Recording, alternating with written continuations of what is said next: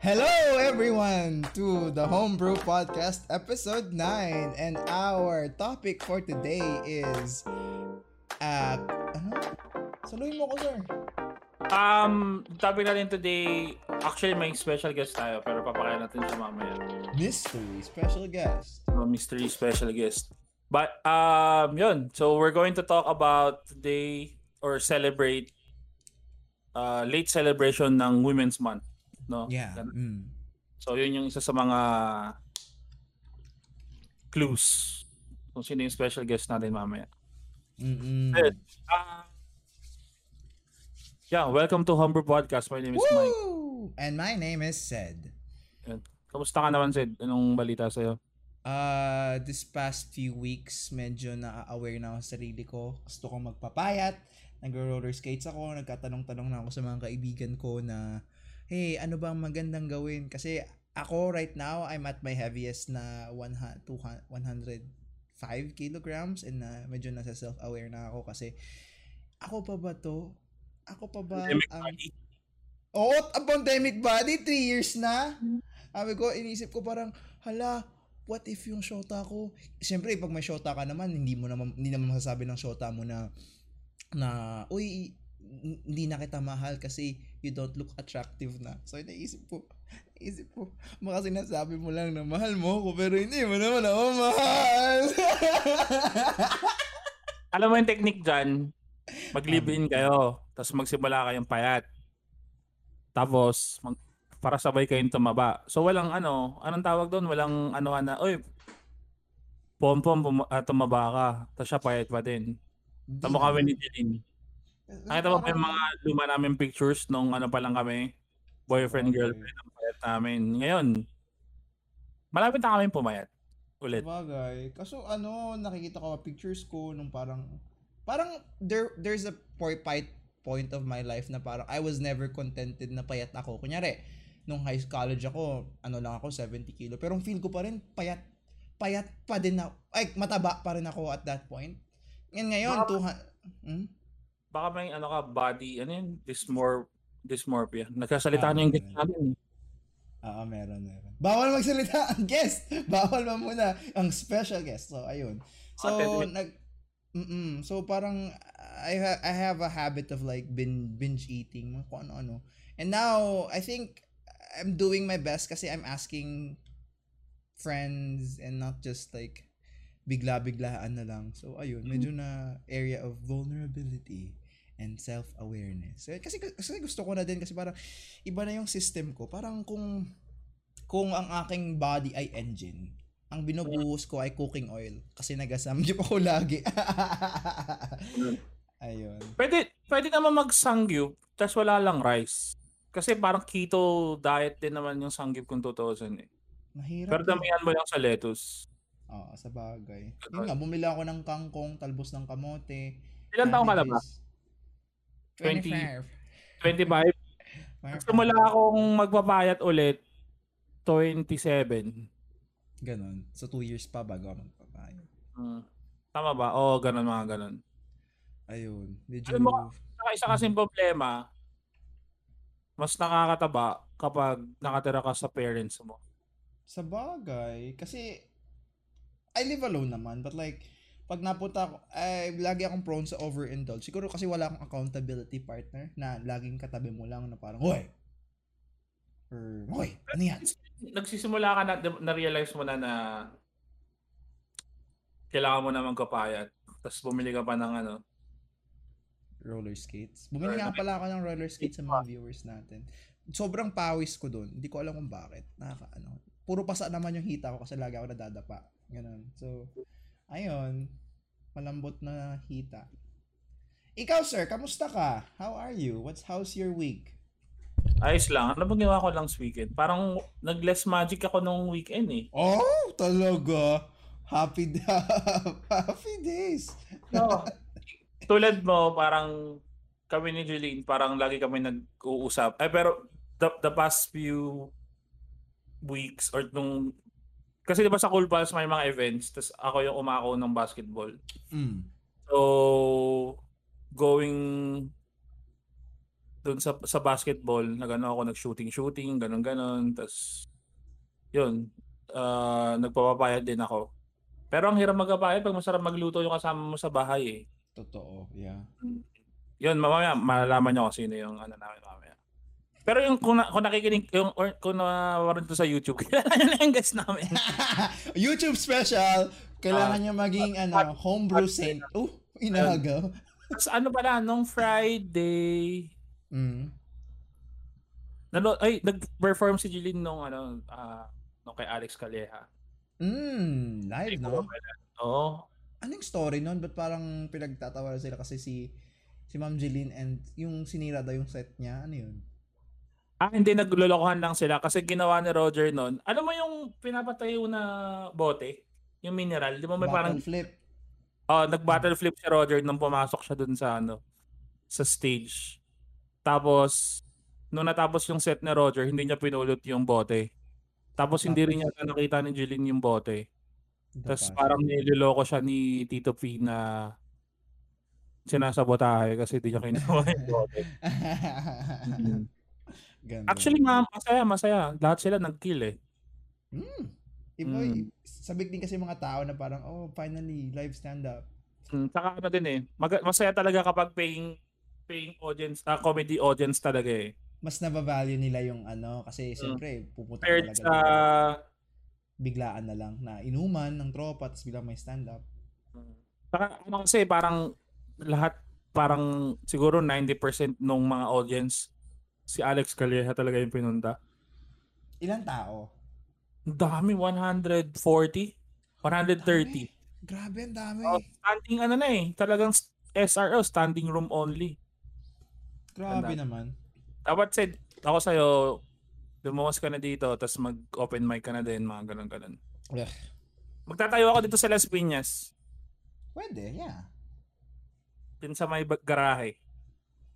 Di ba sa mga backyard ng SM South Mall? Di ba yung mga foodie, doon? Baka doon. Pwede natin kausapin yung mga yung management ng, magandang idea. Actually, binigyan mo ako ng idea ha. Mura lang. Stall lang.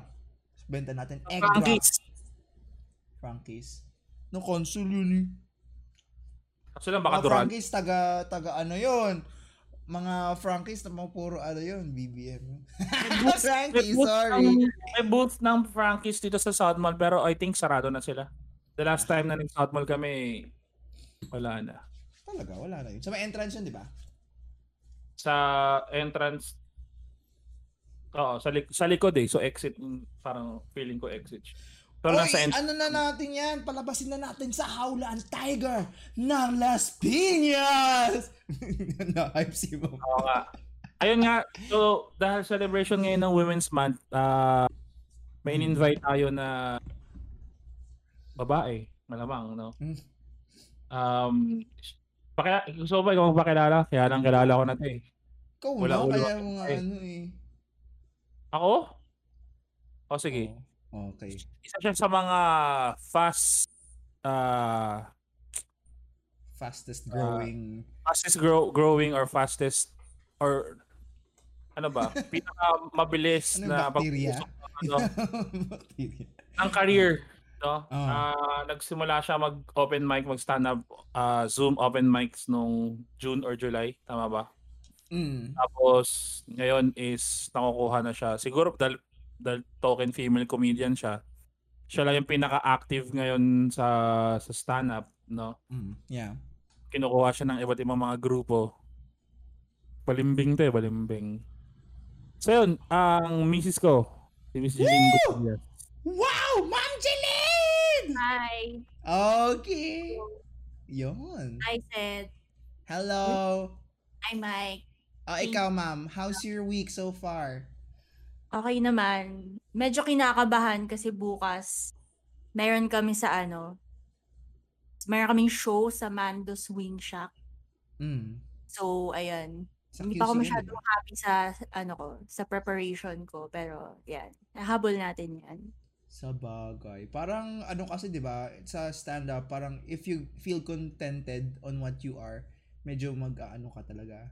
Parang, mawawala yung drive mo pag na-content ka sa piece mo na parang Yung sa cool pass, 'di ba sabi parang dapat feel mo yung bomb mentality na parang if you killed it, hindi mo masyadong mararamdaman, pero if you bomb, mas nararamdaman mo. Parang ganun. Hindi ko alam. Parang ganun.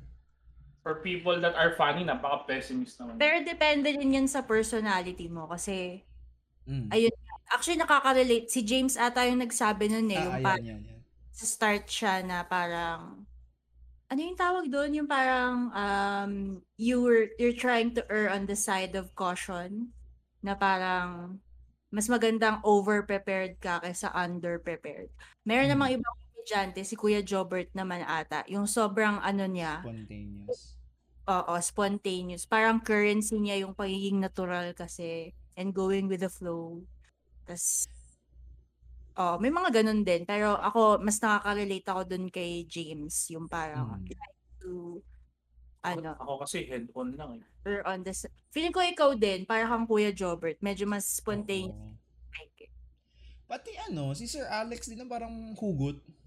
Oo. Parang hugot daw. Walang prepare. May prepare but like, nasa... Nung Friday, nasa utak niya lang yung mga jokes. Tapos, as he interacts with the audience habang siya, anong tawag dito? Crowd work. Nagka-crowd work, yan tama. Pumapasok na lang bigla yung mga jokes. Tapos parang as a comedian, habang nanonood ka, nag-iisip ka rin na, sinulat ba yun? Parang hindi niya sinulat yun. Pero it works, no? The spot na yun Oo. Kwento niya nga, di ba, na may parang on the spot na sinabi doon. Yung LOL. Kasi nung habang nag-aantay kami ng ayuda, may ayuda na ba yun? Wala pa. Nagkukwentuhan sila kung kamusta yung set, gano'n. So yun, parang, tapos kinukwento nga ni Alex yung mga ginawa niya or something. Parang yun yata yung ni Alex na yun nga parang wala siyang notebook, gano'n, lahat na. Feeling ko gano'n naman yung, anong tawag doon? Yung process niya, no? Kanya-kanyang process. Si GB din yata medyo gano'n no? Hindi, si Sir G, madaming siya notebook. Nung nagsisimula ata siya, nasa utak niya lang yung jokes. Nagsisimula siya mag-open mic. Pero ngayon nagsusulat na talaga siya. Kasi syempre, writer na siya. Si Red yata nagsabi sa kanya, diba? Naisulat. Uy, wala na. Speaking of Red, wala na. Sold out na yung second show. Di pa rin ako nakabilan. Hindi, magkaka-second leg yan ulit. Sold out. Third leg na. Day. Kainis. Pero maliit lang naman natin yung promenade, diba? 300 yan. Teatrino.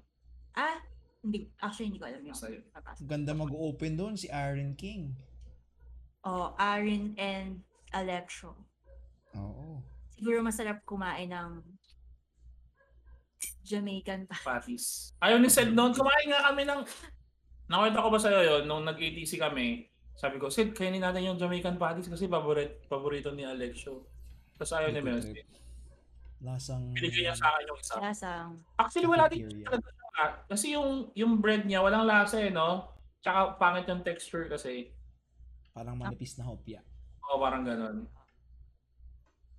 Siguro pag may sauce, may mga sauce na magdadala sa kanya. Something siguro. Like yung dipping biryani. Birria na yun. Ha? Birria tacos na yun. Yun, parang siguro pag may ganun. Parang ganun. Hindi na patties yun. Jamaican patties! So yun, ano ba? Kaya nga si Jeleen dito kasi, or in-invite si Jeleen dito. Actually, sinabuyan ko siya na dahil nga Women's Month. So nating para naman medyo tayo maging natin yung podcast natin. Tapos April nyo to i-release para joke. Habol ni Sed ng bago mag-31. Mahirap mag-edit. Busy boy ako, sir. Madami akong gusto nagawa sa buhay. Hindi mo na nga mag-rollerblades. Yun na nga lang ang physical activity. Tapos ano ba? Ayun. May tanong ka ba kay Jeleen? Mga ganun. Parang feel ko yung vibe mo, ma'am, introvert, and how did you conquer it as a stand-up comedian? Ganon. Oo. Tanong ba yun? Yun, yung tanong ko. Paano mo nasabing introvert ako? Extroverted. Naka-Tina Fey glasses ka eh. Introvert. Totoo naman, introvert talaga ako. Tapos, na-overcome ko naman. Parang feeling ko ang awkward ko pa rin. Sa bagay. Sabi ni Mike, nakakadagdag daw yun sa parang, sa humor ko, na parang ang awkward ng dating ko. Actually, kasama sa list ko, nag-prepare ako ng list ng mga favorite comedians. Si Dina Hashem, ganun din yung niya. Actually, si Chan Chan sabi niya medyo pareho daw kami ng timbre, sabi niya, yun ba yung term niya? Basta parang introvert, ganun. Although sa kanya mas ginagawa niya pang character lalo yun, yung delivery niya ng jokes parang sobrang awkward na deadpan talaga.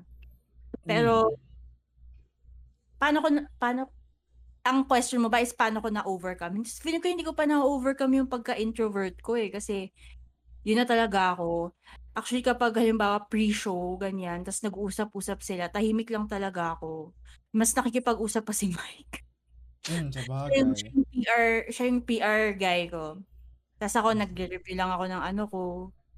Parang para akong estudyante, yung mga yung mga kaklase ko nagsusocialize sila bago mag-exam, tapos ako, nagre-review lang ako. Tahimik lang ako. Sa bagay. Yeah. Kasi feel ko din, I come up with my best materials in pagkabado, like parang I channel that parang anxiety, stress sa stage. Parang, Yun eh, anxiety. Kasi sabi nga nila, if it comes to an area of truth on your piece, di ba? Parang kahit sa stand-up pieces mo, at least twist mo siya ng parang to make it medyo funny, but it always comes from an area of honesty. Parang ganon. Ano ba mamang yung thought process when it comes to making a set piece, making a joke, or saan ka ba nahugot, ganon? Siyempre, everyday life. Sinunod ko lang yun naman yung sa Comedy Bible. Nabasa mo. Wala hindi naman ako sobrang consistent, pero ang advice doon, parang i-form mo daw yung habit na try to write something every day. Hindi kailangan sobrang nakakatawa, pero parang gawin mo siyang exercise. Tapos, syempre, di ba, kung everyday ka nagsusulat, malamang sa isang week you'll come up with something really funny. So, yeah. ang pinaka summary nun is parang bira lang ng bira, ganun, sulat lang ng sulat, ganyan. Yun yung sinabi ni Alex nung Friday na sulat lang kayo ng sulat, ganyan. Kahit hindi siya nagsusulat kasi nasa utak nilang lahat ng jokes. Grabe, oo nga daw. Tamaga, it's really good advice, no? When it comes to like any naman, like either, pag di mo na, it's like a muscle, di ba? Hindi ka naman talaga magaling on the spot eh, like kahit drawing or sculpting or ano man, i-exercise mo lang kahit di ka magaling at first. Yun. Tama. Di ba parang may writer din na nagsabi nun? Ano naman ba? Parang fiction or, author na parang someone said na you just have to write lang. Kasi parang may iba kasi kaya sila, ang tawag doon? Yung parang, ang tawag doon? Writer's block. Writer's block. Kasi parang kaya nila magsulat na parang sila. Parang sabi nila na parang just to keep the creative juices flowing lang. So, sa bagay. Tapos parang para lang pagka something lang din. Ganun. Ayun. Ano pa ba? Yung siguro yung tanong ko,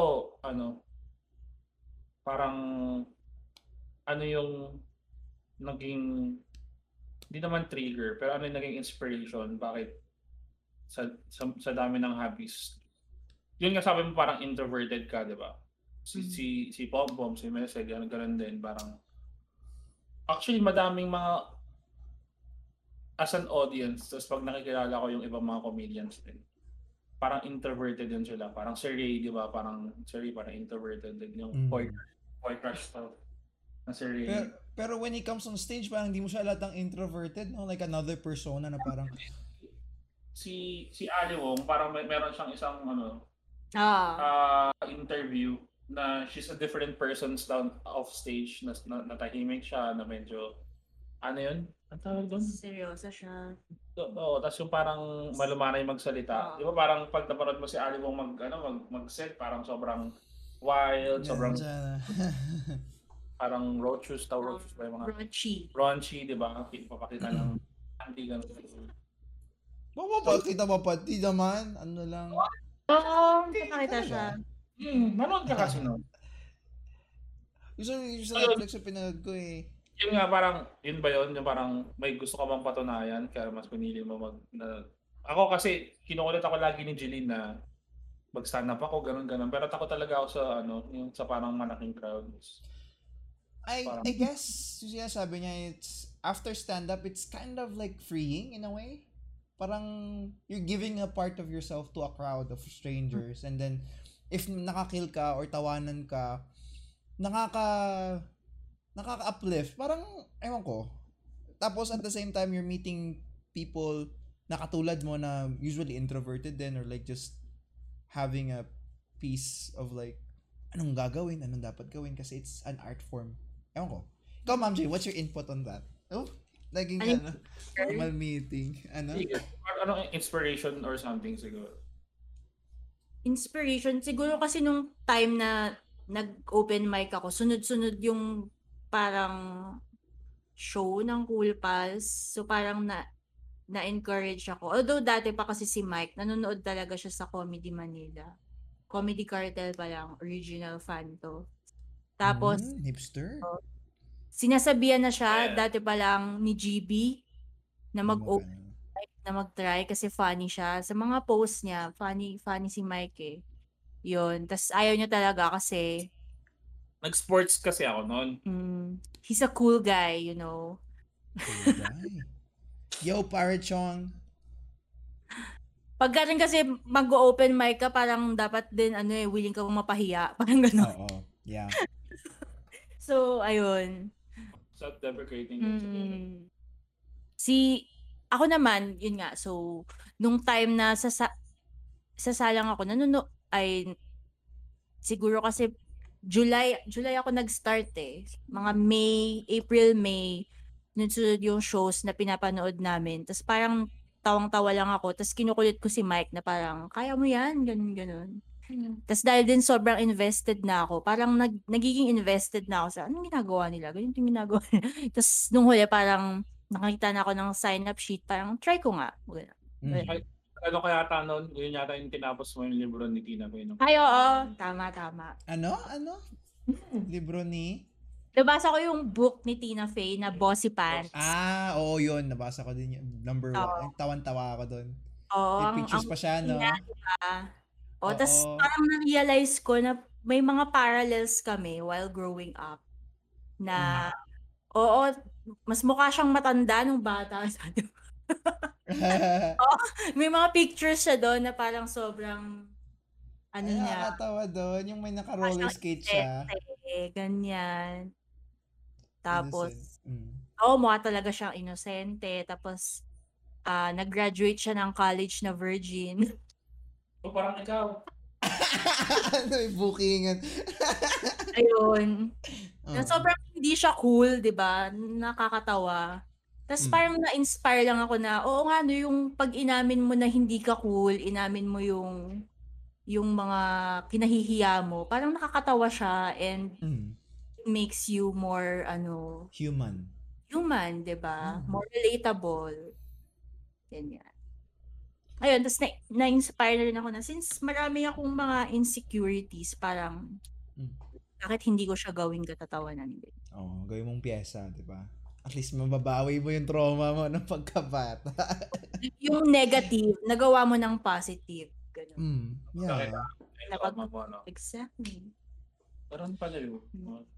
Gusto ko doon sa Bossy Pants ni Tina Fey before na parang she talked about na parang doon sa tinitira niya parang everyone's parang magkakamukha na parang blonde hair or big butt or parang ideal body pero parang sa essay niya, this is loose sabi niya parang na-appreciate niya na parang kahit ganun yung katawan niya, kahit mana sa tatay niya yung kanyang feet na veiny, ganun.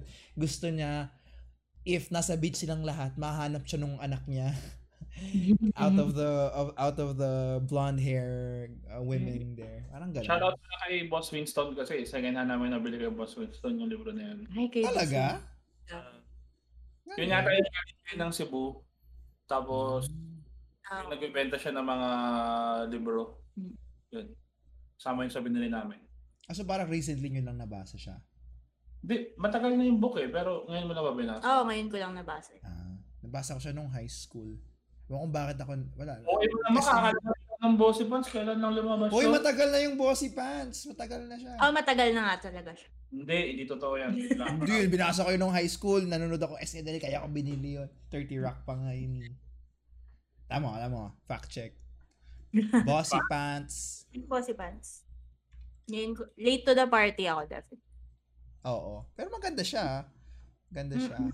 2011. High school ka pala noong 2011? Oo. Shit. Mga third year, fourth year high school. Okay. Ayan. Parang yung boss. I mean, hindi naman recent, pero parang mga 2015 something. Hindi, 2011. Yun nga. Ang problema ng torrent ng... Sabi ko, Jeleen, panoorin niyo yung 30 Rock kaso lang parang wala na masyadong torrent ng 30 Rock ngayon. Meron pa din. Wala na yun. Wala na.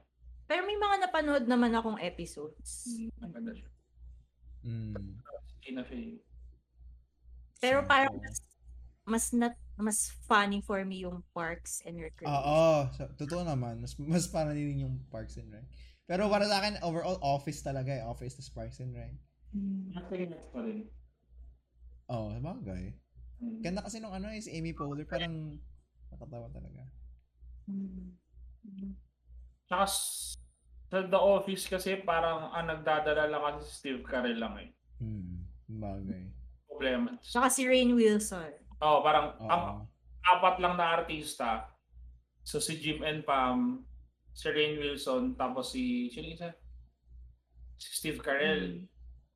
Ang maganda sa Park and Rec, para silang ensemble talaga. Lahat sila Lahat sila. Tsaka mas maganda yung, tawag doon?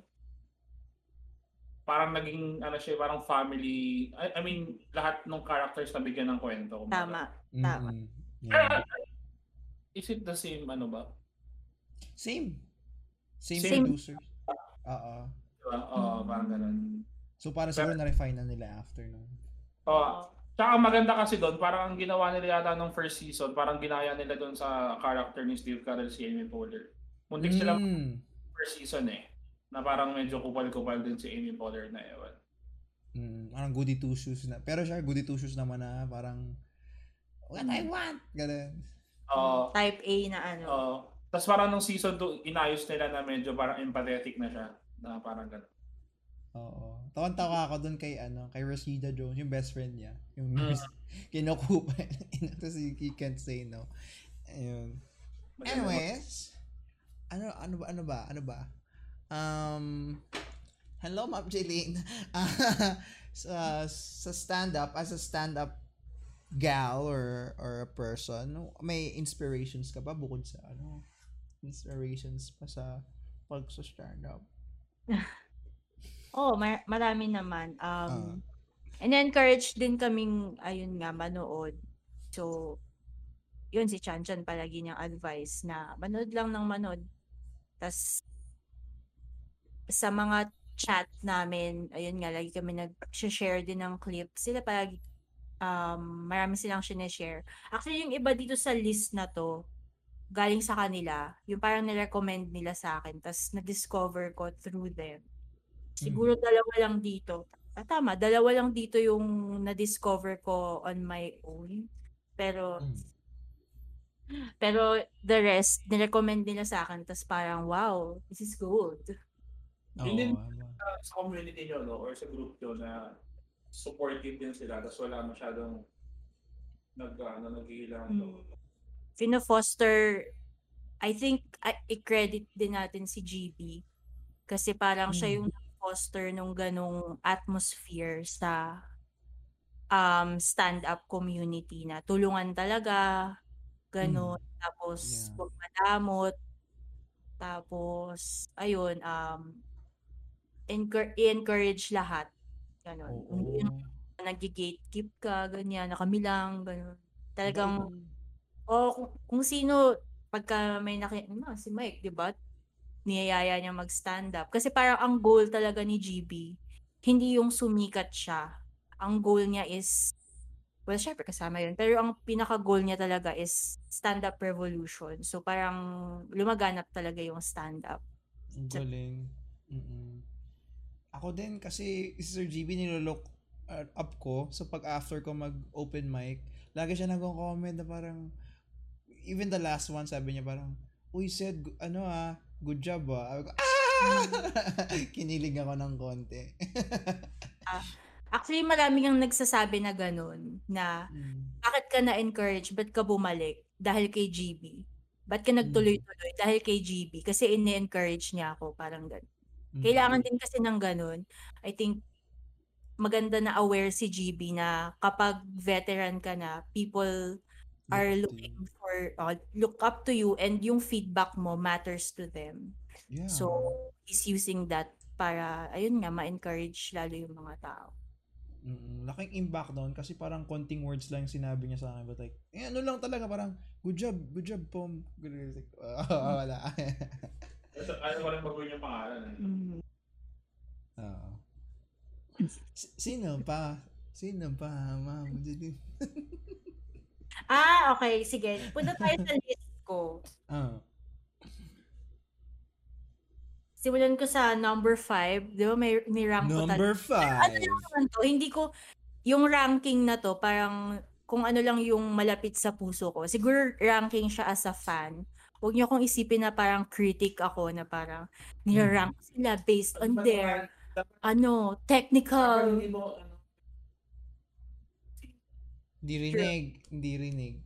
Dapat hindi mo pinag-aanohan yung mga female. Anong term Pit doon? against each other. Don't pit the females each others daw. Yeah. Yung feminism ngayon. Tama ba? Pero sige. Tama naman yun. Pero go. Top 5. Top 5, sige. Top 5. Ang number 5 ko is si Dina Hashem. So, ayan, na-discover ko siya kay Chan. Sinend niya sa akin yung mga roast niya. Siya ang roast battle champion. Hindi ko alam kung anong year, pero basta napanood ko, nasa YouTube to, i-search nyo guys, si Dina Hashem. Meron siyang mga roast, tapos ang parang moniker niya is Silent Killer. Kasi nga, yung image niya is parang siyang introvert.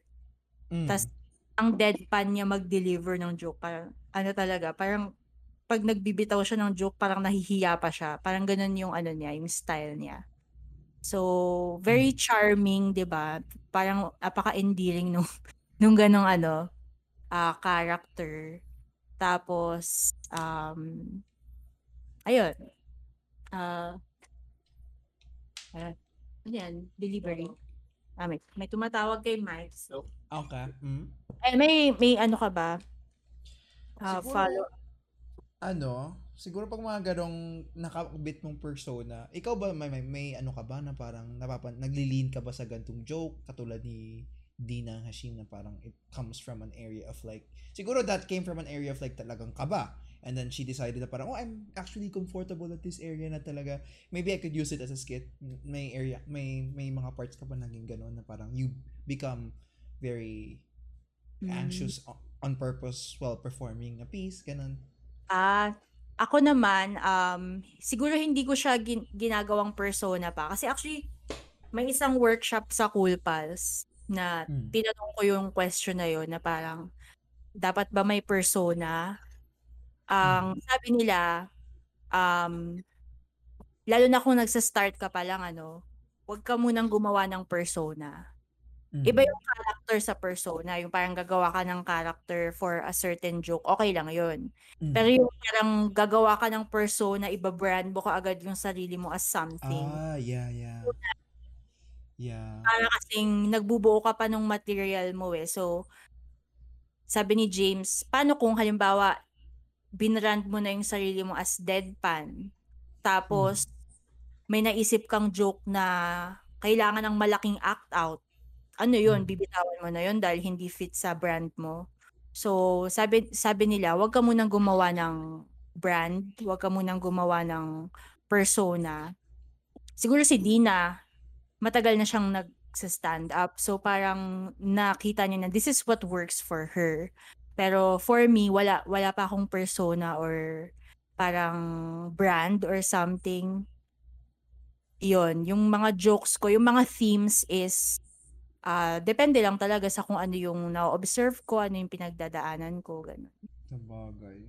Kasi ako, as a stand-up person, I thought my pieces, ay parang may ideal version ako ng sarili ko na parang, ang piece ko mga relatable, teenage angst, ganyan. And then, it turned out to be dark. Dark. Nagiging dark na hindi ko sinasadya. And it's the ones. May maganda ring sinabi si James sa ganyan, na yung brand mo, hindi ikaw ang magsasabi nun, tao ang magsasabi nun sa'yo. Na depende sa kung ano yung perception nila sa'yo. Sabagay. Si Marty Marion. Sino yun? Yung pinapanood ko.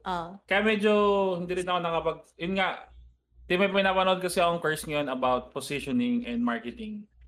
Na sabi nung pinapanood ko, it's your audience that's creating your brand. Oo. Yung branding na ginagawa, mali daw yun. Kasi it's your audience that will create your brand and your branding. Singin ko lang. Tama pala si Marty. Sa bagay, di ba? Sa marketing ko na, Marty. Tatapusin ko na. Di ba sa marketing din naman? For videos eh. Bagay. Dami din. Dami nun Sabi nga, di ba parang sa marketing din, parang magbibigay ka ng madaming different kinds of posts that appeal to a different niche kung saan pinakamadami yung nag-react or subset of data. Yun na yung ano mo. Shout out pala dun sa bago namin social media manager. Sus. Okay, top 4 mo naman, Ma'am Jeleen. Number 4, si Catherine Ryan. So nasa Netflix siya. So madali siyang hanapin. So, panoorin niyo yung may mga special siya doon. So ang naman niya, ang story naman niya is single mom siya. Tapos so yung mga jokes niya about raising her kid on her own. Tapos actually medyo offensive yung jokes niya. Meron siyang, nakalimutan ko na kung ano yung joke niya, pero may mga nakaaway siyang Pilipino sa Twitter. Kasi ang brother-in-law niya ay Pinoy, tapos parang, ewan ko, parang may ginawa siyang joke na offensive. So, ayun, sabi nila para siyang modern day na Joanne Rivers, yung parang unhinged, unfiltered na very witty yung mga jokes niya, very smart. Pero, ayun nga, medyo anong tawag dito? Doesn't translate well. Yan. Hindi naman parang anong tawag dito? Naubusan ako ng adjectives. Adjectives? Parang, hindi naman, parang edgy. Ayan, gano'n. Medyo edgy. Gano'n. So, she touches on, feminist siya, definitely. Actually, may running joke siya na ginagawa sa mga niya na parang magsi-single out siya ng lalaki na parang parang am I making you uncomfortable, sir? Is it better if I kneel? Ganon. Is it better? This voice? Ganyan. Yung parang siyang kunwari mother, ganyan. So parang nakakatawa siya. Tapos parang siyang, di ba si Ricky Gervais, medyo ganun siya, he just speaks his mind, tas kasama sa part ng act niya yung pagiging offensive, na wala siyang pake kung ano yung magiging reaction mo. So parang medyo ganun yung humor niya. So, I think may mga jokes din ako na ganun. Na meron. Saying things you're not supposed to say, pero sinabi ko, so matawa ka na lang kayong lahat. Sometimes, you catch yourself, if you're comedian ka na, you have that mindset na parang, pag dumaan yung, naglalakad ka lang, magkakaroon ka intrusive thoughts na parang, ba't mo naisip yun? And then, if you're a comedian, you're like, teka, material to. Nagkaganon. And siguro, I think, pag yung kailangan lang din maintindihan ng mga tao is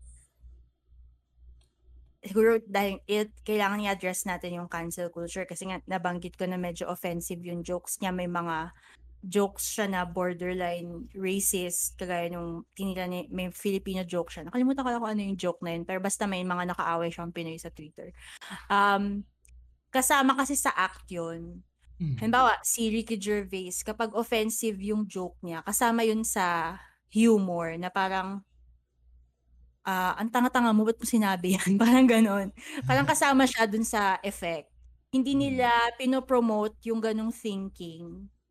Oo. Although may tendency na yung mga bad people, mga racist, may tendency na mag-latch on sila sa joke na yun. Yeah. Pero ang point nung joke is to make fun of people who actually think that way. Oh, sabagay. Diba? Na parang basta, ang hirap i-explain. Yeah. Ang hirap din kasi, lalo na pag Twitter or like people who aren't watching the show, mami-misquote, lalo na pag yung wala sila hindi pa sila masyadong familiar sa comedy scene, and kuya, nag-browse ka lang sa Twitter, and sabi, ang racist naman ito, na gano'n. So, sabi nga ni Panginoon, comedy lang.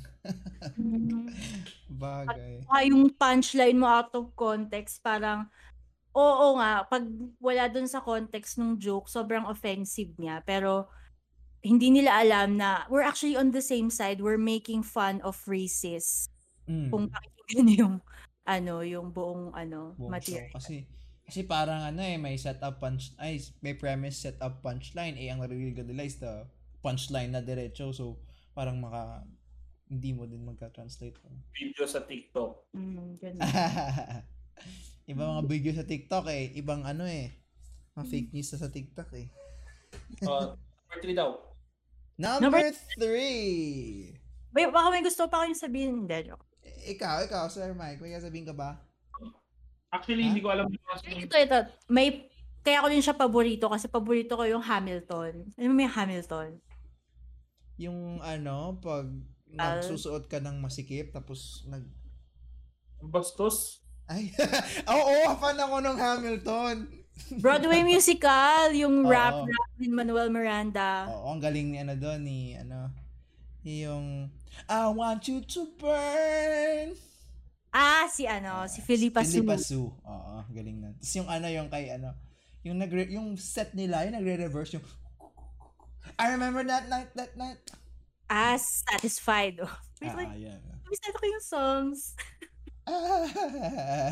Sige. Kaya pangalan sa mga nakikinig, kaya pangalan ng anak namin Lucas Manuel. Talaga? Manuel kasi. Yun? Manuel. Nung buntis ako, palagi kong pinapakinggan yung Dear Theodosia. Dear Theodosia. Kaboses ko daw yun, ma'am. Tama. Dear Theodosia. Kaboses ko ba? Tony Award winner, Buntik na maging Theodosia yung pangalan ng anak na. Theodosia, babae, di ba? Babae. Magbabae. Kung babae, Theodosia. Ganda. Kaso parang pangit kasi maaga namatay yun Theodosia. Maria Theodosia Burr. Ganon. Hindi. Lin-Manuel, my baby. Si Pirman yung... Yun nga. So yung Manuel sa pangalan ni Lucas, si Lin-Manuel Miranda yun. Galing. Siya si Manny Pacquiao, okay guys? Hindi siya si Manny Pacquiao. Lin-Manuel Pacquiao. Sino yung number 3? Number 3, si Rosebud Baker. Rosebud Baker. Nagper-perform siya sa Hamilton. Ay, hindi. Hindi, si Catherine Ryan. Nasa Catherine Ryan pa ako dun sa Hamilton. Kasi may joke siya about Okay. Nanood siya ng Hamilton, tas nang heckle siya. Pero syempre, joke na yun. Malamang hindi naman yun totoo. Alam mo ba yung song na yung Say No to This? Yung kabit. Oo, yung siya. So, kumanta si doon di ba may song si na, Lord, show me how to say no to this, to parang temptation, ganun. Tapos sabi ni Catherine Ryan, hindi kanya tinetempt, gago. Binubugbog siya ng asawa niya, humingi siya ng tulong sa'yo. I imagine her, drunk sa stage. Just gano'n. Ano? Hindi na maganda yung mga kanta eh. Nung ganda nun Lalo na yung yung rap battle. Oo. Ano yung maganda, nalimutan ko na yung magandang part yung parang, yung nag-appear sila, tapos parang, immigrants, we get the job done. Ganun, stig yun. First part yun. First part. Si Lafayette, tsaka si Grabe yung rap ni Lafayette doon, di ba? Number 3 na. Yan, Hamilton Ito na tayo. Hindi.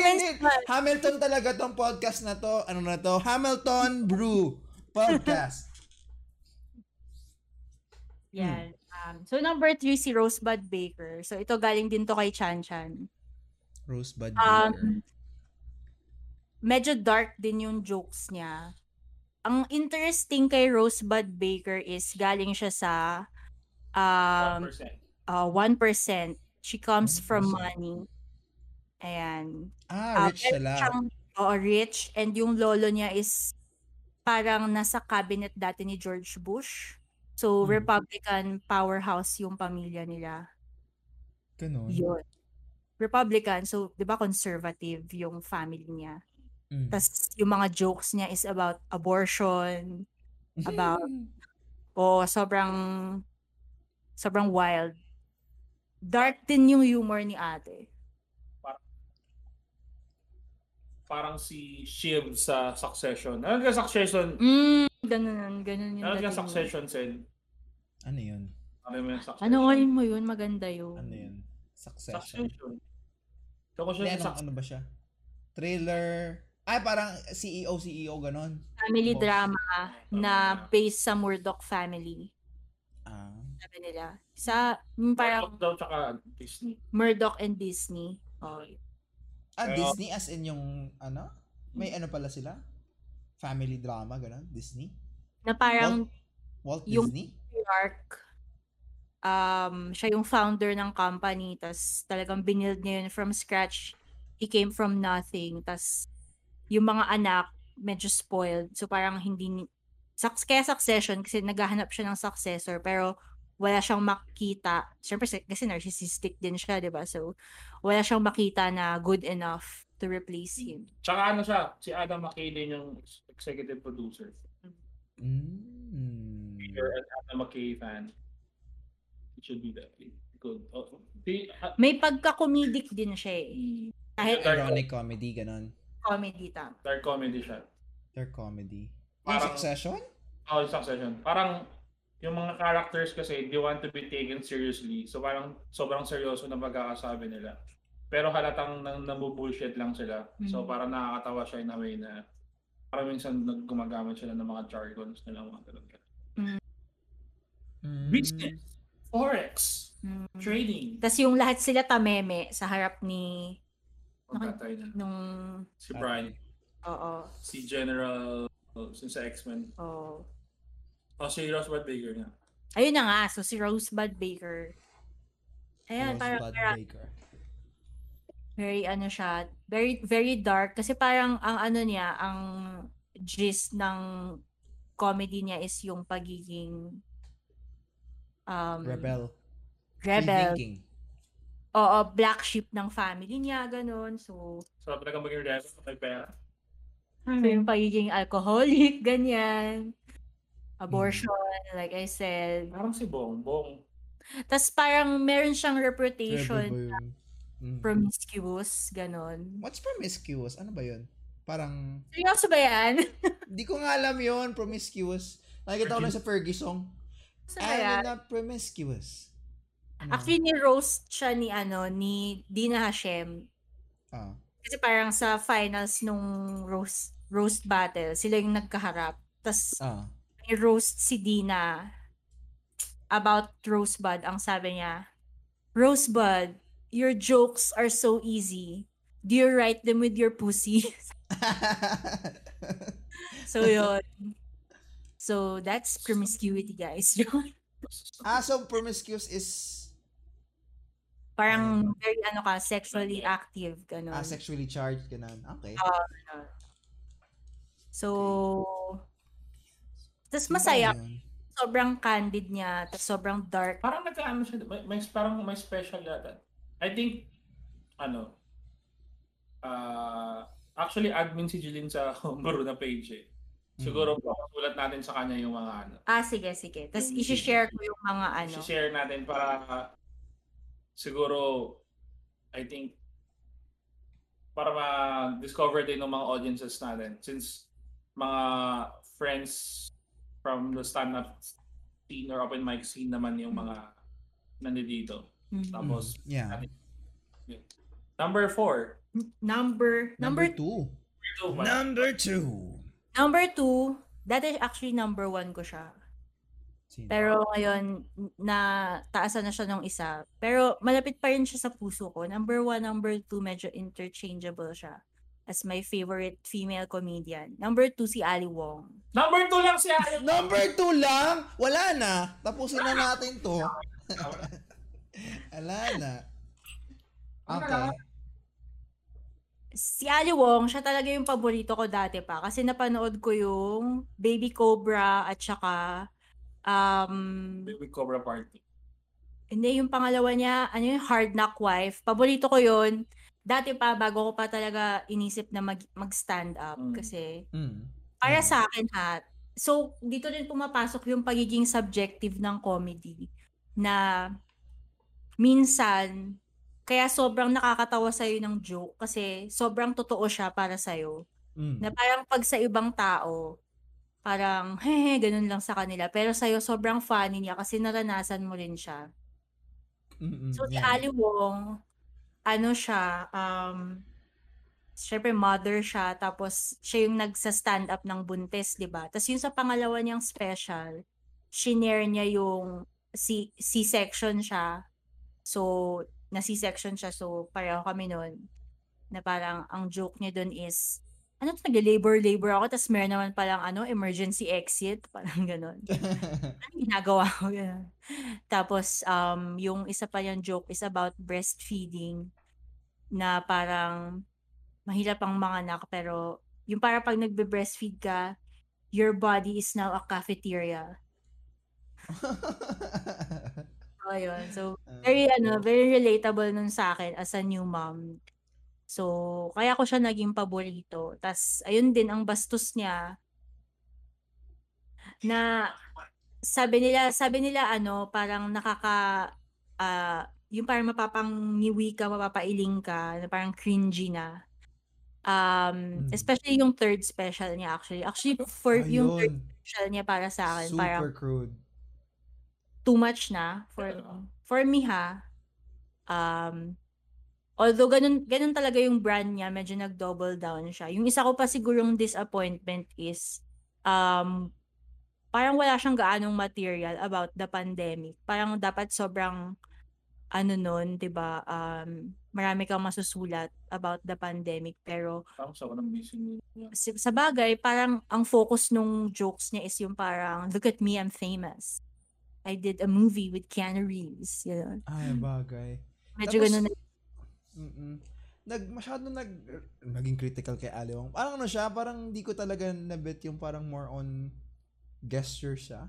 Like, OA na gestures, act out na. Oo. Parang in your face na talaga. Siguro, double down nga siya, sabi mo nga. Oo. Although, malapit pa rin yung puso niya sa kanya kasi, ayun nga, yung first 2 specials niya, paborito ko talaga. Yung third special niya parang, for me hindi masyadong inspired. Wow. Yun yung as a fan. Yun yung Hindi ako expert. Ganun. As a fan. Diba sabi nila pag yung third Star Wars movie, pangit daw yun. Si George Lucas kasi yung gumawa nun. Kasi George Lucas kasi nag-direct. Yung first kasi tsaka second hindi siya. Yung Return of the Jedi. Wait, oo nga, tas yung second yung paborito ko. Yung Hard Knock Wife, yung Empire Strikes Back. Siguro may pressure din kay Ali Wong na maglabas na ng special nung third special. Tas sabi nila, hindi ba siya masyadong ready. Pero yun nga, parang I think naging retrospective lang din si Ali Wong na medyo bumulusok din yung career niya kasi after nung specials niya. So I think, Oo. yun nga, parang binigyan siya ng movie, binigyan siya ng, ano pangalan man ng isa? Sa bagay. Yun naman talaga Ng yung pinagdadaanan. ganun. So kaya medyo weird lang na, siguro din, feeling ko din, kung yung shoot yun or something, marami din na disappoint kasi they were looking for, yun nga yung family dynamics niya, yung ganun. Pero at least may callback pa din doon sa asawa niya. Paborito ko doon yung ano eh. Di ba parang sobrang weird. Well off. Hindi, sobrang weird ng mga sexual something ni Ali Wong na parang choke me or something. Sa asawa niya. No, I don't wanna choke you kasi I still want a PlayStation. Kinakwento niya na nga na parang parang siya na nga yung breadwinner nila, di ba? He doesn't choke me like he used to. He doesn't. Because I'm valuable goods. Ganun pa siya. Valuable na siya. So nakakatawa din. Tsaka parang I think maraming hindi nakarelate or na-off, lalo na kung mga conservative ka na fan ni Ali Wong. Labo, no? Hindi conservative from the beginning. Parang mali nga. Pero parang kinukwento kasi doon na parang ano, di ba? Parang kinukwento niya gusto niya mag-cheat or something. Ganun. Pero yun nga. Pero I think since hindi na nga siya buntis or something, parang doon din siya nakilala kasi. So parang medyo so kaya siguro nag-overcompensate siya. Or that's sexist siguro. Siguro feminist yun. Hindi naman. Pero parang masaya naman yung gano'n. Parang masaya siya in a way or parang eye-opening siya in a way na hindi lang pala yung mga lalaki yung... Pero yung lalaki kasi talagang nag-cheat talaga eh. Pero siya parang inaano niya. Tsaka parang inaano niya rin daw na mas na inaantay na lang niya mamatay yung asawa niya kasi. Grabe, sabi niyo Hindi, tama diba yung ano, special niya. May ano doon na hindi siya makakapag-cheat. So kapag naging single na lang, kasi ano, mas magawa ko tayo yung lalaki. So doon na siya pwedeng maging promiscuous ulit. Pero I think ano lang din yun, parang mga inner thoughts lang din ni Ali Wong in a way. Yeah, intrusive thoughts na. Parang maraming Pinoy ang magagalit kay Ali Wong kasi Pinoy yung asawa niya, di ba? Fancy Asian nga daw eh, tas jungle Asian. Tawa ko doon. Parang fancy Asian, jungle Asian. Yung best friend ko sa States, si Adrian. Hi, Adrian. Nanood na sila. Hindi naman nakikinig ng podcast yun. Tama ba? O may listener tayo sa US? Anong pangalan nun? Nanood silang live, Ali Wong. Galing? Yung the latest one? Nasa US kasi siya eh. Yaman. Yeah. Hindi naman, ano lang. Orange County. Masipag lang mag-apply yung asawa niya. Yung asawa niya actually nagdala sa kanya doon eh. Yung parents ng girl. Ano pangalan naman? Doon na sila sa, anong state sila? California. Dami artista doon. Hindi na nakikinig. Nakikinig wala may United States tayo na. Nice. Saka Singapore. Wow. Oh, shout out to Singapore. Ayun, last. Worldwide. First. Kilala ko yan. Gusto kayong sabihin kay Ali Wong. Sino ba? Si Ali Wong. Hi, Ali Wong. Hulaan ko yung first mo, parang may idea na ako. May letter T ba yan sa pangalan? Ay, oo. Bagay. Sige. Taylor Tomlinson. Yun! Yeah. Kay Chan ko rin siya na-discover. Tapos, natin ko pa nakikita sa Netflix yung ano niya, yung Quarter Life Crisis, yung una niyang special. Tapos, hindi ko siya pinapanood kasi sabi ko, tapos na ako sa Quarter Life Crisis. So, parang sabi ko, feeling niya to relatable sa akin. Pero, hindi. Relatable pa rin siya kasi iba naman yung pace ng mga tao sa US. So, parang yung basta, yung mga concerns niya in a way, concerns ko pa rin. And kahit medyo tapos na ako sa phase na well, actually, hindi ko yun naranasan kasi ako yung unang nag-asawa sa mga kaibigan ko. Pero, Mm. yung parang I still can relate. Tsaka sobrang smart kasi ng pagkasulat niya. Yeah. Kasi, nag-start siya sa church. Alam mo ba yun? Oo, yeah. Yun. Na nag-start siya as clean comedian talaga kasi sa church. Siya nagper-perform. So, talagang naka-base talaga sa wit yung humor niya sa observations, ganyan.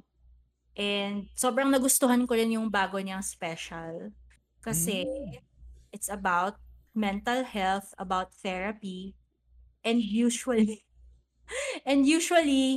ako actually, kapag nagjo-joke ako about mental health, about therapy, medyo tagilid. Parang hindi ko siya kasi mabigat siya na subject. So, dapat yung punchline mo mabigat din yung parang sobrang mapupull niya out of the negativity yung setup mo. Oo, sabagay. So, usually kapag nagjo-joke ako about depression, ganyan, parang mabigat na. So, hindi ko na siya na aangat.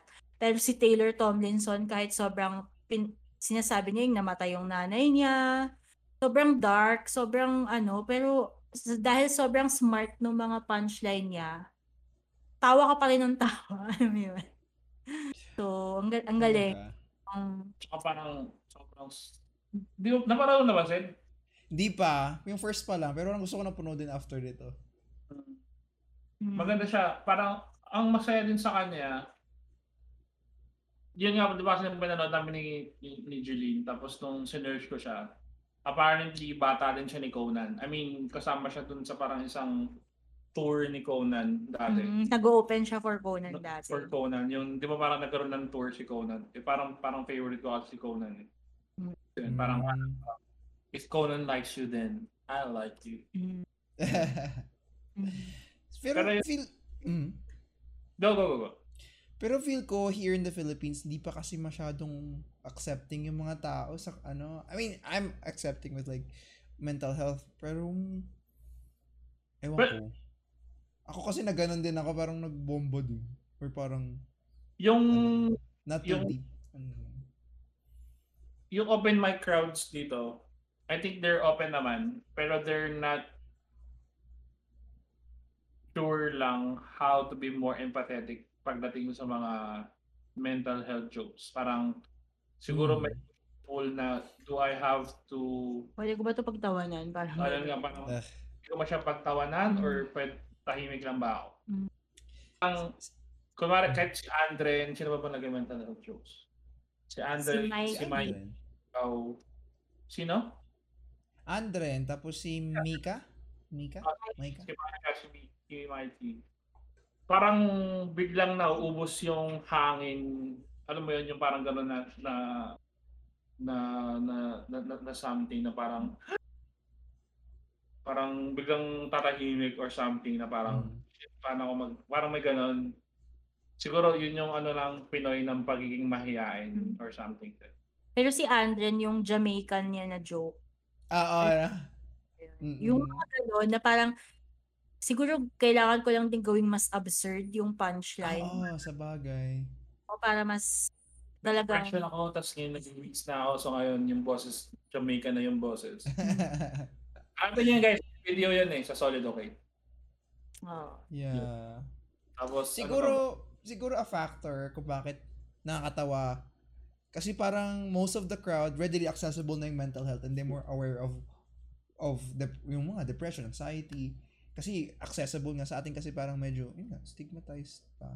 Pero na-appreciate mo if you're the person who is experiencing those or have been there. Ano siguro? Yeah, I think yun din. Parang sana mas madami pa magaganon. Pero Mag-comment. Ang dami magaganon. Para tawanan natin yung mga set Maging mas maging accepting siya. I think sa mga generation ni Sid. Oo. Medyo, yan. Kasi karamihan ng mga Gen Z ngayon, neurotic na yun. Sila may mental issues na rin. Ikaw ba naman? Kailangan magkakanak. Kailangan magkakaganyan-ganyan. May kakilala ako. Nakita mo ba yun? Na parang nag-start siya ng therapy.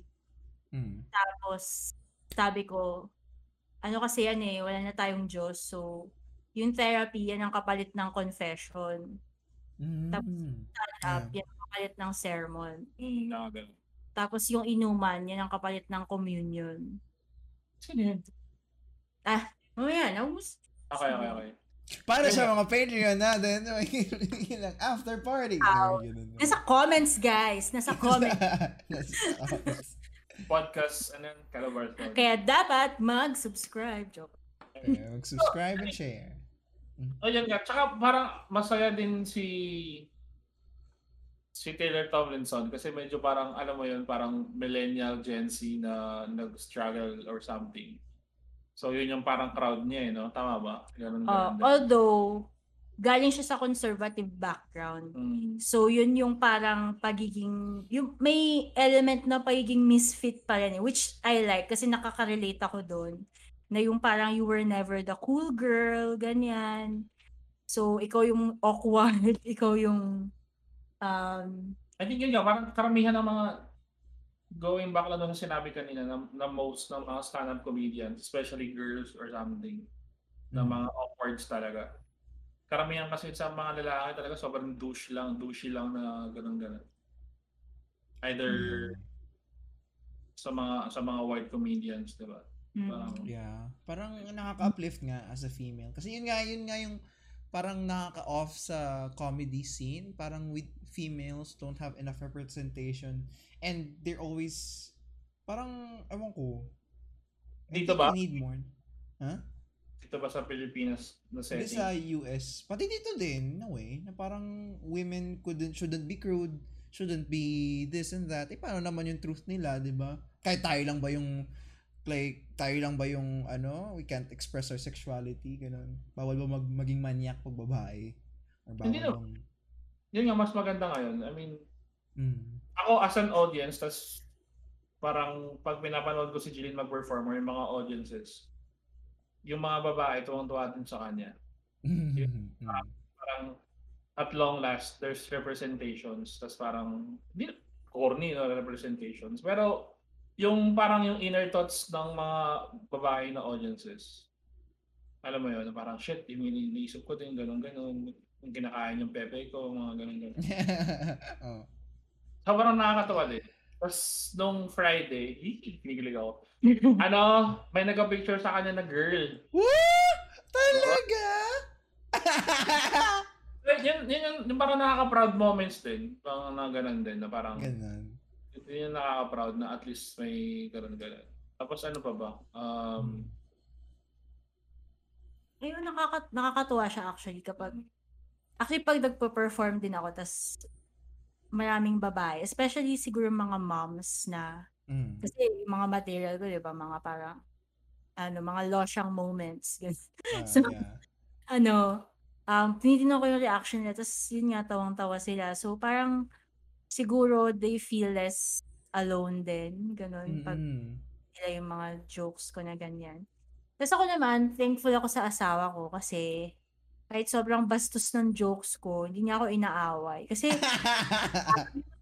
may mga lalaki na ganyan na parang, ano ba yan, pinapahiya mo ako, kinukwento mo yung mga natin, mga ganyan, mga kabastusan. May balik kasi. I mean, parang tanggap naman pag asawa mo comedian, you're gonna be part of the material kahit paano mo si Ali Wong, bugbog lang ang asawa niya sa material Buti na lang din, 'di ba? Tanggap ng asawa ko na bastos ako ganyan. Kasi yun. Sa kanya nga yung sweldo ko pupunta sa GCash account niya, ganun. Magic cards muna. Hindi ko na nakikita. Ha? Pinabasahin natin sa Grab, mahal ng Grab eh. Mahal nga ng Grab. 1,000 na papuntang QC. 1, 2. Yun guys, ito lang solusyon dyan. Kailangan na mamatay ni Putin. Joke lang. Mamatay ni Putin. Hindi kasi nga sobrang car-centric nga nung pumunta nga kami ng Tribo Babaylan, halos walang bus, puro, ang pangalan nun? Puro kotse yung doon. Taylor Tomlinson, anong pangalan? Ano pa ba? Ah, Ano?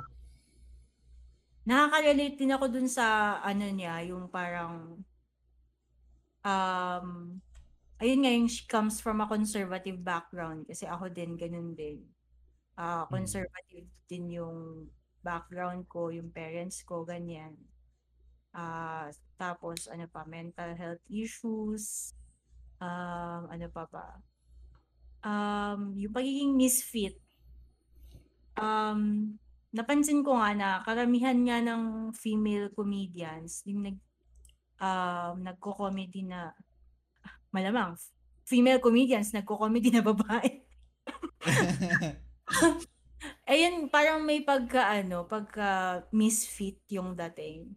Kasi malamang kung cool girl ka, ba't ka pa magpapatawa, 'di ba? Although si kilala mo ba si Eliza Schlesinger? Yung apelido parang familiar. Oo. Si Eliza Schlesinger, parang ang ano naman niya is, ano ka ba? Sorry. Ang hot siya. Like Ganda, blonde, oh. yan, Mm. oo, sexy. Tas ang jokes naman niya is about dating. So, may ganun din, pero karamihan nga, yung parang mga misfit. So, Si Nikki Glaser din, diba? Hot din. ayun, si Nikki Glaser din. So, Mm. about dating din, about the struggles of being, siguro sila yung female counterpart nila, nila Victor Anastasio, ganyan. Mga pogi, mga Si Leland. Victor din, mga something din yung mga Leland, mga poging comedian. Ako, pogi ako, di ba? away. Ah, Pom-pom, Pompo, ganyan. mga ganun. Mga Dating, ang dating, hirap ng dating. maraming yan. In your 20s. Pinaka-date ako nitong Yo, Dating in your... Barchong. Dating in my 20s is really hard. yung perspective. Sa bagay, sa mga lalaki nga din naman, mga din, um, mga misfit din. Sa bagay kasi nga, comedy nga, Mm. parang, eto yung mga, Mga deep thoughts. yes. Truths. Yeah. Ayun. Ano na? So, I think pwede na natin i-wrap up, no? Wrap up? Mga ganun. Naka 1 hour na ba tayo? Wala na ba tayong pampadagdag minutes? Wala akong audience na. Pero parang Grabe ko naman. din na Na? ako personally, ay, ano? Hindi. So, masaya na. Okay. Kasi nung Sabado, si Jeannie, dalawa kami nag-open mic Ay, na oo. Sabado, di ba? Tapos, hindi ko alam pero nung pagka ako lang yung babae sa lineup, sa open mic, parang tatakot ako mag-take risk. Parang sobrang may pressure na syempre, wag ka bumomba as a comedian. Pero kapag ikaw lang yung babae sa lineup, parang may additional na parang pressure na wag kang bumomba kasi ang magiging impression ng mga tao ay hindi nakakatawa pag babae. Oo nga. Kaya Napaka-sexist talaga ng mga Pinoy. I don't know if it's just in my head, but I'm pretty sure somebody thinks like that. Yeah. I mean, Kapag bumomba ako, parang ay, yung babae hindi nakakatawa, ganun. Siguro hindi talaga nakakatawa mga babae. So, natutuwa ako kasi nung Sabado de Bomba, dalawa kami ni Jeannie, tapos nag-kill siya. So parang nakahinga na ako ng maluwag na parang Pwede na bumomba. hindi naman pwedeng bumomba, pero parang pwede kong bitawan kahit yung mga jokes ko na hindi pa ako masyadong sure.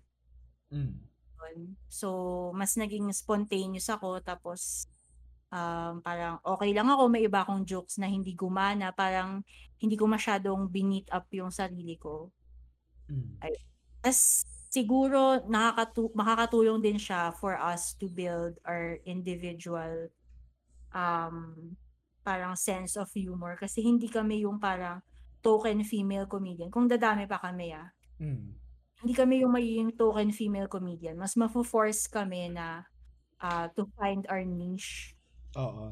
Totoo yun. Kwento mo yung ginawa mo. Ay, oo. Na in celebration of Women's Month. Ano yan? Actually, hindi naman ako radical feminist. Parang ano lang naman ako. Syempre, equality, ganyan. Pero hindi naman ako sobrang deep into third wave feminist theory. So, pero nag-start ako ay, maka-cancel na ba ako dahil sinabi ko yun? Oo. Ano yun? May uso cancel culture dito. Go. Ayun. Feminist space to. So, ayun, parang piniam ko sila, yung mga kilala ko na nag-open mic na babae, na sabi ko, maggawa bounce group. Tapos nakakatuwa lang kasi ang dami nun nilang jokes na nasusulat. Tapos ako, isa pa lang yung nababounce. ako yung nag-start nung chat. Siguro nga parang excited din sila. Hindi, kasi sila, kasi they're finally having the spotlight ni. Kasi diba, for example, kasali ka dun sa bounce group ng ibang comedians, diba? I mean, yung isa mong kasama dun sa group, hindi naman siya naglalagay ng jokes dun, diba? Ikaw lang. Siguro nahihiya din siya. Sa bagay. Pero ikaw lang yung medyo chorbalunis. Ayun. Magandang mag-bounce among girls kasi halimbawa yung mga nanay jokes. Isipin mo, iba-bounce mo yan sa puro lalaki, di ba? Parang hindi na magigets. May mga makaka-gets din, pero mas magiging open kang mag-bounce nun kung alam mong mga babae din, mga regla jokes. Feeling ko at saka na-realize ko din parang ako talaga yung pinaka-bastos, no? Hindi mo na binibitawan yung menstrual cup joke mo? Oo nga eh. I think gawin mo bukas.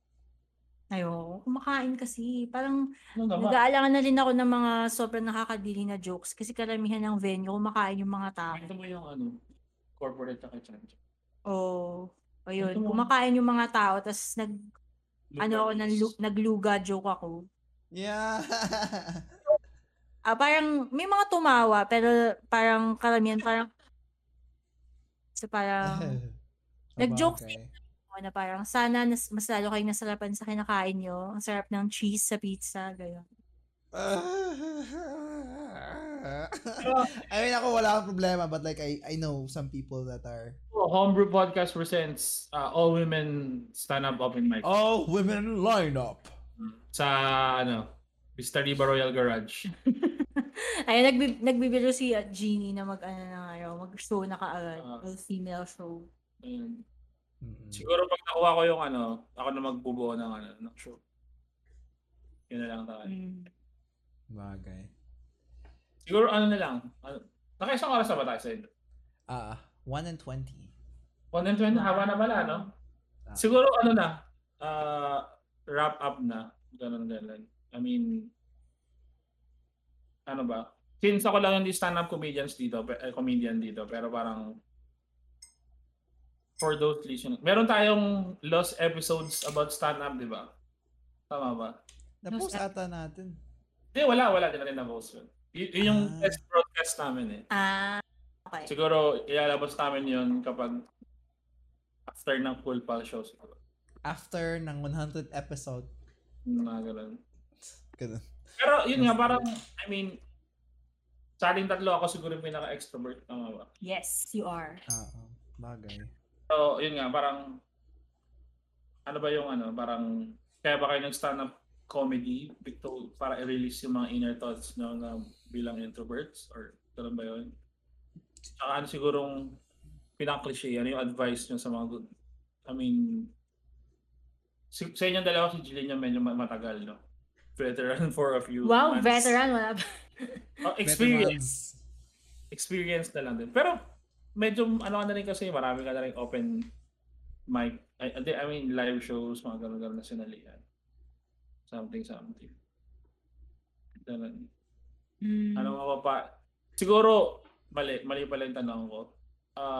Ano bang pwede natin gawin as an ally of ganun lang? Or ano pa ba pwede natin gawin para mas dumami pa yung female comedians? Ganun siguro. Dali niyo yung mga girlfriend niyo. Yan. Kasi And you'll never know. Kasi ako dati, dinadala lang ako ni Mike. At wala akong plano na mag-komedyante at all.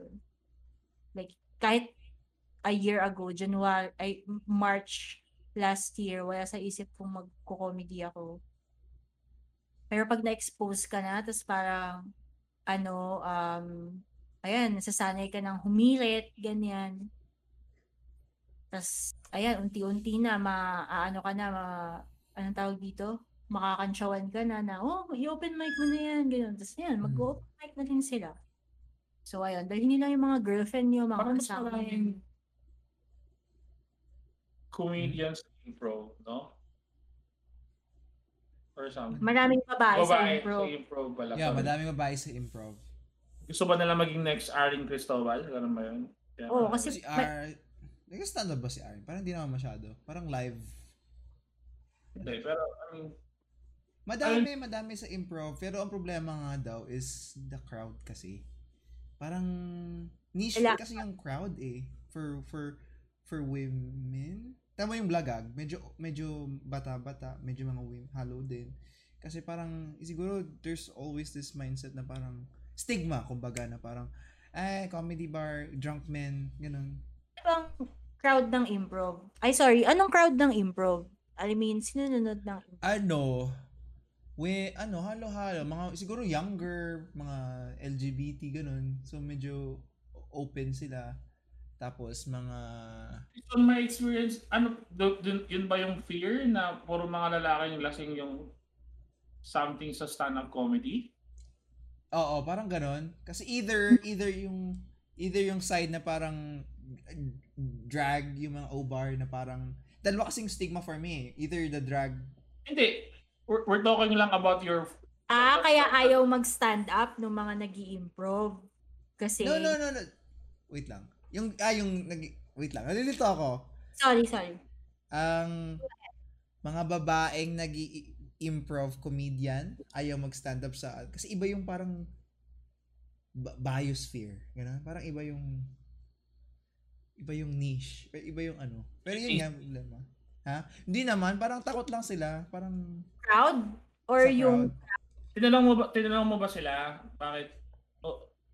Ikaw, tulad mo, parang ikaw nag-improve. Kayong dalawa ni Glenn, nag-improve kayo. Tapos tapos parang hindi nyo ba sila parang inaano na bakit hindi nyo i-try din mag-stand up, ganun. Sinabi ba nila na parang yung crowd nakakatakot, ganun? Di naman. Siguro it's more of like, ewan ko din, di ko din alam. If yung day-to-day na ano, siguro ganun din yung perspective as a female na parang kailangan talaga nila ma-experience to open up. Kaya siguro yun nga yung tanong doon, parang ano bang magandang way para mas Ikaw ba? Ayun nga yung sinabi ko na dalhin nyo yung mga jowa nyo. Pero parang ikaw, parang nung bago ka sumalang doon sa STB. Ay, pero hindi natin napanood yung SDB, di ba? Sir James lang lagi natin yung... So, parang malinis yung... Actually, sobrang malinong ginawa ko, guys. Huwag yung gagayahin yun. Hindi, gayahin. Hindi kasi yung SDB. I mean, siguro yun din yung isa. I mean, siguro matapang na din si Jeleen. Wala akong expectation. Na ganun. Parang dinare ko lang yung sarili ko. Salang ako, magsusulat ako, tapos sana ako, bahala na kung may tatawa sa akin, gano'n. I think siguro gano'n din. Pero feeling ko, medyo society fault din na we're not pushing girls to do things din. That's why mas matapang yung di ba?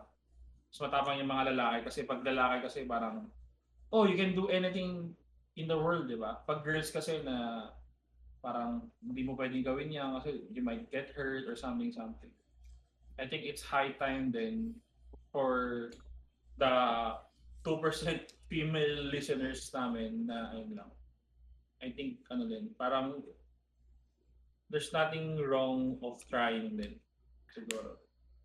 I know that it's gonna be harder or it's gonna be scary, pero I think yung community ng mga stand-up at saka open micers dito sa Pilipinas. I think they're more open. Yun nga, parang nangyari kay Jeleen. Shout out din sa mga friends ni Jeleen na stand-up comedians na parang gina-guide din siya.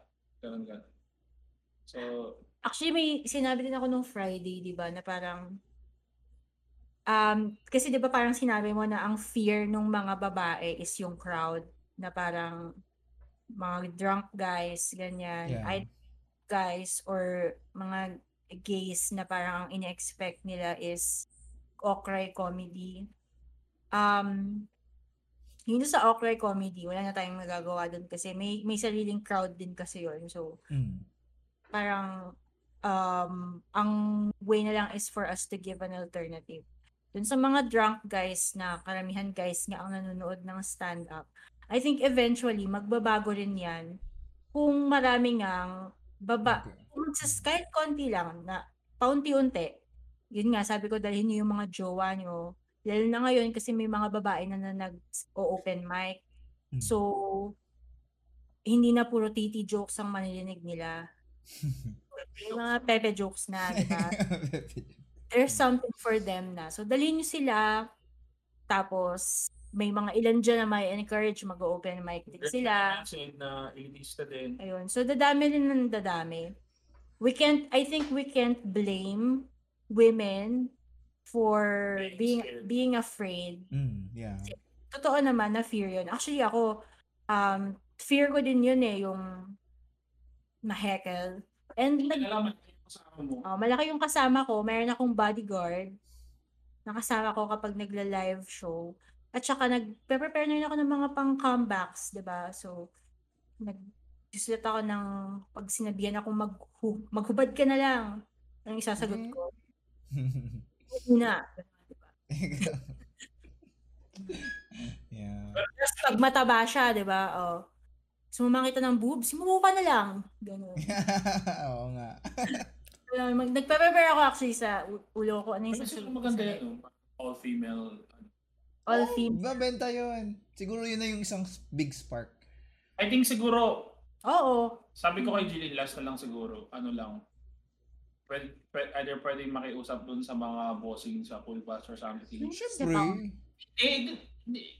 Hindi naman nila maiisip yun. Pwede naman i-collaborate. Actually, nabanggit na yun ni GB. Feeling ko, naisip na rin nila yun. Ayun nga, sakto. Di ba? Paalala mo lang. At saka, na-appreciate ko din nandun sa show nila nung Feb na puro kami babae na kinuha nilang mag-open. Diba? Oo. Dun sa post-Valentine show. So, parang gusto rin talaga nila, ina-encourage talaga nila kaming mga babae. So, ganyan. Feel ko yan, pwede talaga yan. Konting kembot lang konting bulong lang yan. Kuha kayo ng Pero ako actually, show. Kahit Zoom lang muna. Oo. Pero, ikaw Mike. Open mic ka na din. Pero ako, din, iba din tayo magmadali. Huwag mo ka masyadong i-post. Ano ba? Darating din yan. Sugod lang ng sugod. Naubos na yung jokes ko. Kaya ako na magsulat ulit. Hindi mo naman kailangan magsulat. Kailangan mo lang. Yung sa Showtime jokes na, yung bagal yung show, niya eh. Style. Susu! Ayun, yun lang. Any parting words? Sana, sana maging open-minded tayo to all forms of comedian. Like, kasi comedy is comedy. Ganon. Yun. Ano ba masasabi? And yun. Ayun, salamat sa guest namin. Si ma'am, ay, nagsabi niya advice na. Parting words. I think in the same vein ng sinasabi ni said, yung comedy, it can help us widen our understanding of human nature. Wow. So, di ba? Kasi although ang main goal talaga niya is to get a laugh, of course. um, put the funny first. As comedians, we put the funny first. Pero we bury the truth in a package of laughter. Diba? Tinatawanan natin yan, pero we're learning something about yung mga human tendencies, ganyan. So, kung makikinig ka sa female comedian tas lalaki ka, wala kang talo kasi you're gaining a different perspective. Entertain ka na, hopefully, na nag-gain ka pa ng perspective into the female experience. Tapos ako yun naman, same. Kasi although puro babae yung list ko ngayon kasi nga Women's Month, pero may mga paborito rin ako na lalaki. At actually, hindi ko nabanggit, si Bo Burnham. Oo, galing yan. Side. Oo, isa din yun sa mga nagtulak sa akin na, shit, parang gusto ko i-try yung comedy. Kasi, sobrang, idol ko said yun eh. Si Bo Burnham. Si Mark Lamada din, idol niya yan. Parang sabi ko, sobrang deep, sobrang profound yung mga sinasabi niya, no? Oo, sobrang profound nung sinasabi niya, pero pinapackage niya in something na fun and entertaining. So, ang galing ng ginagawa. Oo, totoo yun. Ikaw, sir, anong last parting messages mo? Kunin niyo ba po si Jeleen sa mga nakikinig ng boosters? Asahan. May portfolio na kami. Pwede kaming gumawa ng, ano pangalan nun? Pwede kami mag-edit ng reels. Comedy reels. We can send it to you sa mga agency. Kaya ako bumabalik ng frisbee ngayon kasi may mga advertising acquaintances ako eh. Oh? Practical pala yung frisbee ni sir. Baka kailangan na ng comedic talent.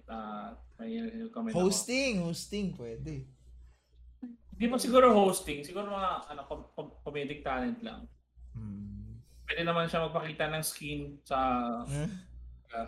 Siko.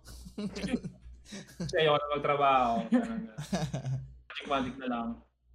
Pero ayun nga, parang, I think we need to be supportive, hindi lang sa mga babae, pero we need to be supportive with each other. Community in general. Well, maganda naman yung comedy community dito sa Pilipinas. Yeah. I mean yung stand-up scene hindi yung yung okra scene, pero yun, maganda siya. I think it's high time na din na mas madami pang female comedians na sumapi. Di ba yung kay Red, no? I think matagal na siya, di ba? Bumalik lang siya. Sino? Si Mia. Napanood na ba yun? May girl. Parang sabi ni Aldo, matagal na sila. Parang friend yata siya ni Aldo eh. Tapos yung mga, ang tawag dun? Yung mga set niya tungkol sa gaming, mga ganun. So, yun lang. Yun lang guys. Again, salamat po sa misis ko na kumuha kami ng big time ngayon para yung pinakasikat para dumami yung mga followers namin. Sikat na. No? Jelenatics. Sinabi na ni pwede na natin gamitin kasi sinabi na ni Alex. Ano? Sinabi na ni Alex on Friday. Jelenians? Parang aliwong. Grabe. Acknowledged by one of the biggest stand-up comedian in the Philippines, Sir Alex Calleja. Wala, di marinig. Before kami mag-end guys, follow nyo kami sa aming social media. Facebook, Twitter, Instagram, Homebrew Podcast PH. Pero mas active kami sa Instagram tsaka sa Facebook. Yun. Sa mga Spotify listeners, meron itong magkakaroon ng video on demand, tama ba? VOD. Yeah. VOD or i-upload to sa YouTube. Yung last episode namin wala pa kasi nagkamali ng upload si Pompom. In-upload ko na. Ano ba? Bukas. Di mo sinabi. Tapos kung maawa kayo sa amin, meron kaming Patreon, tsaka PayPal, homegroupodcast.ph. Mapakita kami doon ng Siko. Oh, we have another guest. We have another guest. Woo! Gising. Yan. Ayun. Ayun lang. Ay, ikaw, Sid, may ano ba? Parting words? Wala naman.